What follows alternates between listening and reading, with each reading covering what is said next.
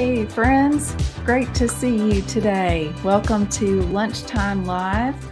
My name is Eileen Campbell Reed, and this is another episode of 3-Minute Ministry Mentor coming to you live on Friday.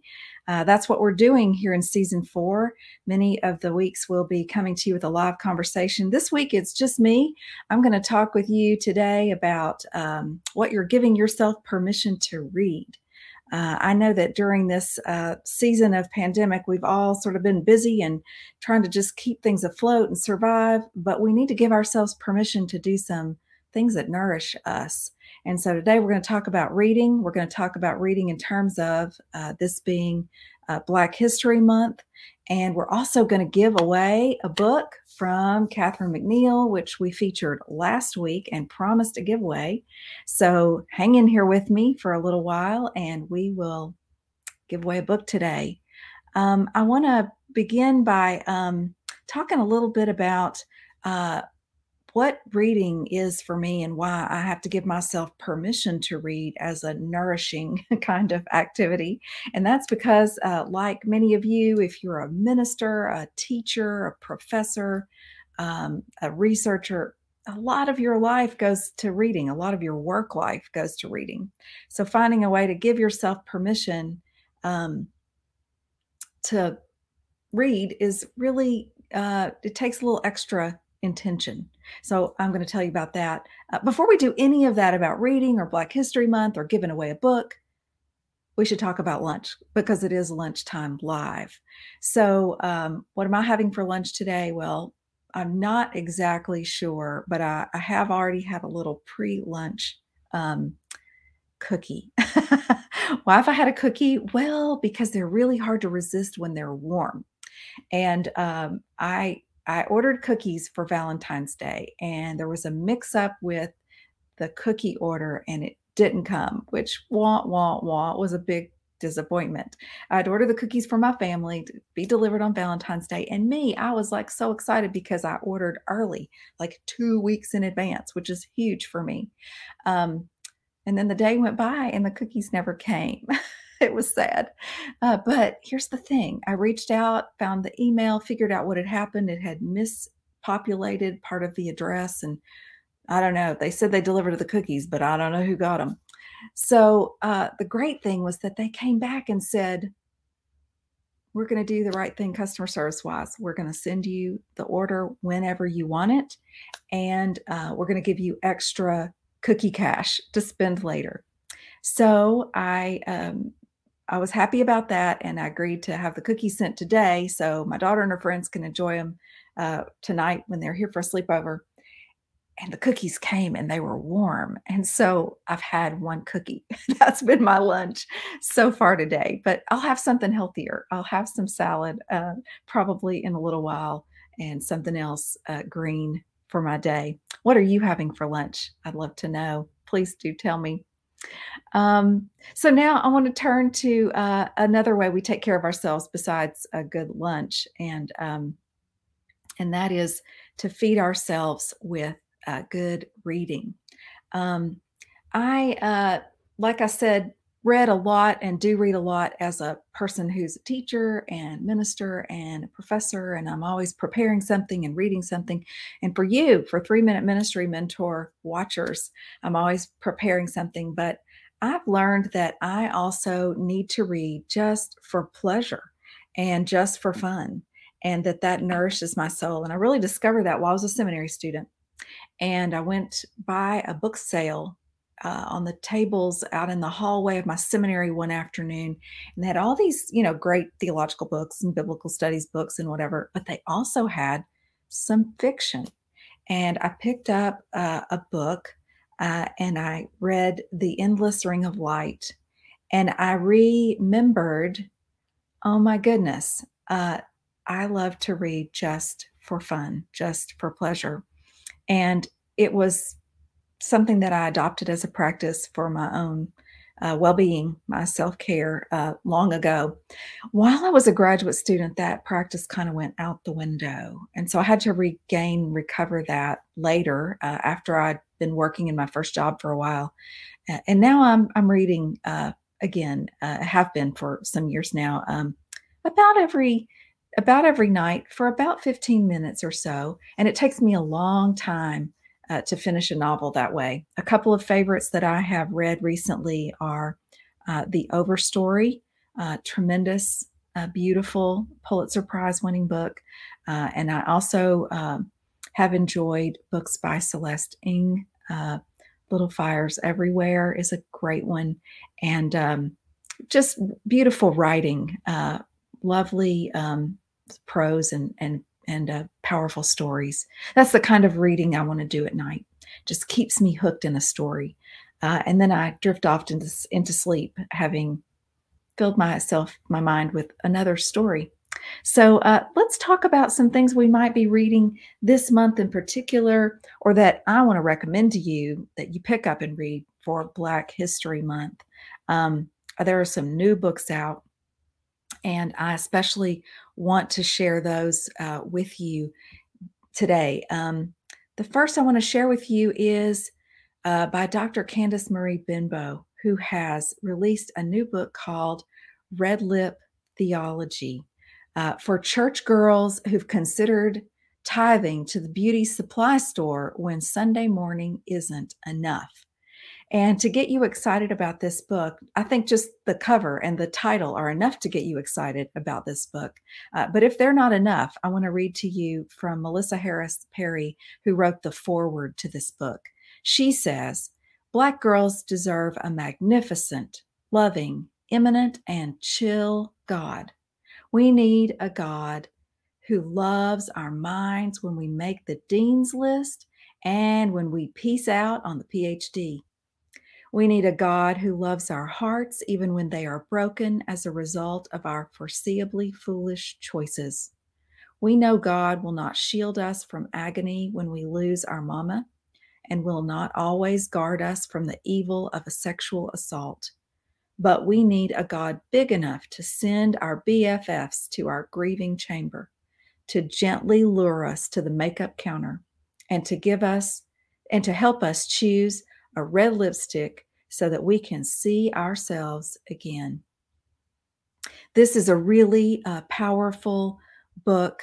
I've just gotten into the first couple of chapters of Benbow's book, and I just adore her prose. It's so easy to just fall into the story with her and stay right with her. And yet she's saying some really important and very powerful things about what it is to be Black and female in America these days, and what our religion does in the way of harm, as well as how we find redemption. So I think you will love picking up that book and seeing what it is all about. The next one I want to recommend to you is by Reverend Dr. Angela Parker. Angela Parker is a professor at McAfee School of Theology in New Testament, and she's written a book called If God Still Breathes, Why Can't I? Black Lives Matter and Biblical Authority. And I want to read just a little excerpt about what she tells us her book is about. Hear these words from Dr. Parker. This book is my attempt to breathe in deeply the God-breathed biblical texts without doctrines of inerrancy and infallibility choking my breath. In essence, if God still breathes, why can't I? Allows me to hold the idea of Scripture as authoritative while interrogating the doctrines of inerrancy and infallibility as, get this, friends, tools of white supremacist thought that promote the erasure of communal memory. Dr. Parker goes on, she says, this book is written from the perspective of a womanist Christian who has questioned what her relationship to the biblical text is in an age of Black Lives Matter and the white supremacist authoritarianism that pervades American society in the time since Donald Trump became president of the United States. In this work, says Dr. Parker, I do two things. First, I unapologetically interact with the Black Lives Matter movement in a way to synthesize reading of the biblical text with women and men who suffer consistently from police violence in the United States. And second, she says, I bring my own embodied identity as a womanist scholar who teaches and preaches the gospel message of Jesus as the Christ while recognizing that sometimes the God breathed authority of Scripture gets lost within the confines of white supremacist authoritarianism. Powerful stuff, friends. And we are so excited that in just a couple of weeks, Dr. Parker's going to be with me for a conversation on Friday, Lunchtime Live. You need to mark your calendars and join us to hear her at that time. I have one more book and then a series. The next book I want to share with you is by my friend and research partner in the Learning Pastoral Imagination Project. Reverend Dr. Chris Sharon has a new book out, and his new book is called Someone Has to Care: The Roots and Hip Hop's Prophetic Calling. His book is an exploration of the roots of hip hop. These are his words. He says the roots of hip hop, as in the roots. That's the group. You can't see it in the right. So I'm telling you, it's the group, which are known as the Roots, a story of one of the most enduring, multi-talented, and successful groups of the past 30 years in any genre. Yet, in order to properly tell their story, says Chris Sharon, I need to also engage the roots of hip hop. That is the story of hip hop, a musical culture born in New York City's South Bronx during the 1970s. While many different kinds of readers might enjoy taking this journey, says Chris Sharon, I have in mind, first of all, people who really don't know either of these stories. So he says, if that's you, friends, come along. Not only is he doing a fantastic job of telling the story of the history of hip hop and the story of the Roots, the group, the Roots, he's also, in his words, directly addressing the issue of race and hip hop in particular ways. And that is the way that the thing that happens when white people like Chris Sharon engage in hip hop, engage in the study of hip hop. He says this inevitably means facing the race question, because as Thompson, who we also know, many of us would know as the artist Questlove, has once put it, hip hop is a form of upstart Black folk music. Hip hop was born in these struggling neighborhoods of New York City, and many of its leading artists have engaged with the history and current realities of African Americans. So he is doing Chris Sharon is doing a kind of practical theology of understanding prophetic call through the lens of hip hop music, the particular group, the Roots, and his own and others' engagement as white folks who are the primary audience, who are the biggest group of listeners to hip hop music.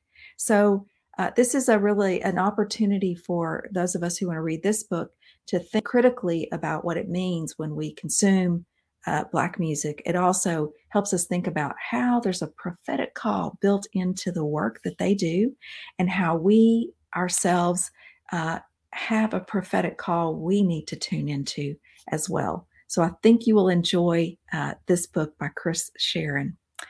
Finally, I want to offer you a reminder and an invitation to take in The Black Church, which is a video series on PBS, public television. And the series is hosted and produced in part by Henry Louis Gates Jr., and it explores the roots of African American religion, beginning with the slave trade in the transatlantic, and then coming forward as in the ways that enslaved Africans preserved and adapted their faith practices from the brutality of slavery to emancipation. I want to say I especially enjoy, you see a picture there of Bishop Vashti McKenzie. I really love the portions of the story in the series about Black women coming to hear and embrace their call to ministry, ministers from long ago like Joanna Lee, and more recently like Bishop Vashti McKenzie. So I hope you will, this is only available until the end of this month, but if you go to PBS, you can take in, there's 2 parts. Each part is about 2 hours, and I think you will really love this series on the Black Church. A lot of it is also about music. So there are things to read. I want to give you, add my permission to your own permission, which you don't really need me to do, but I'm encouraging you to take in and read some new things, particularly around Black History Month. It's a great time to expand your horizons and read some new stuff. Thus the new titles I've shared with you today. And to, if you don't have time to read, turn on maybe the episodes of the Black Church on PBS between now and the end of this month. And now it is time to do our giveaway. So we are giving away today, as promised last week, Catherine McNeil's book, Fearing Bravely.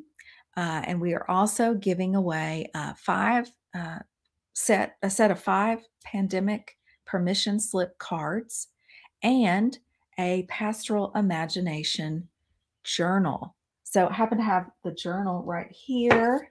I'm going to be getting this beautiful book. And I'm also giving away Catherine's book, which is so excited to give away both of these, and some pandemic permission slip cards. We've done a drawing just as we were going onto the air live. And so we're going to make our announcement now about that, the winner. And so here's the book giveaway, and the winner's name is Suzanne Poulin.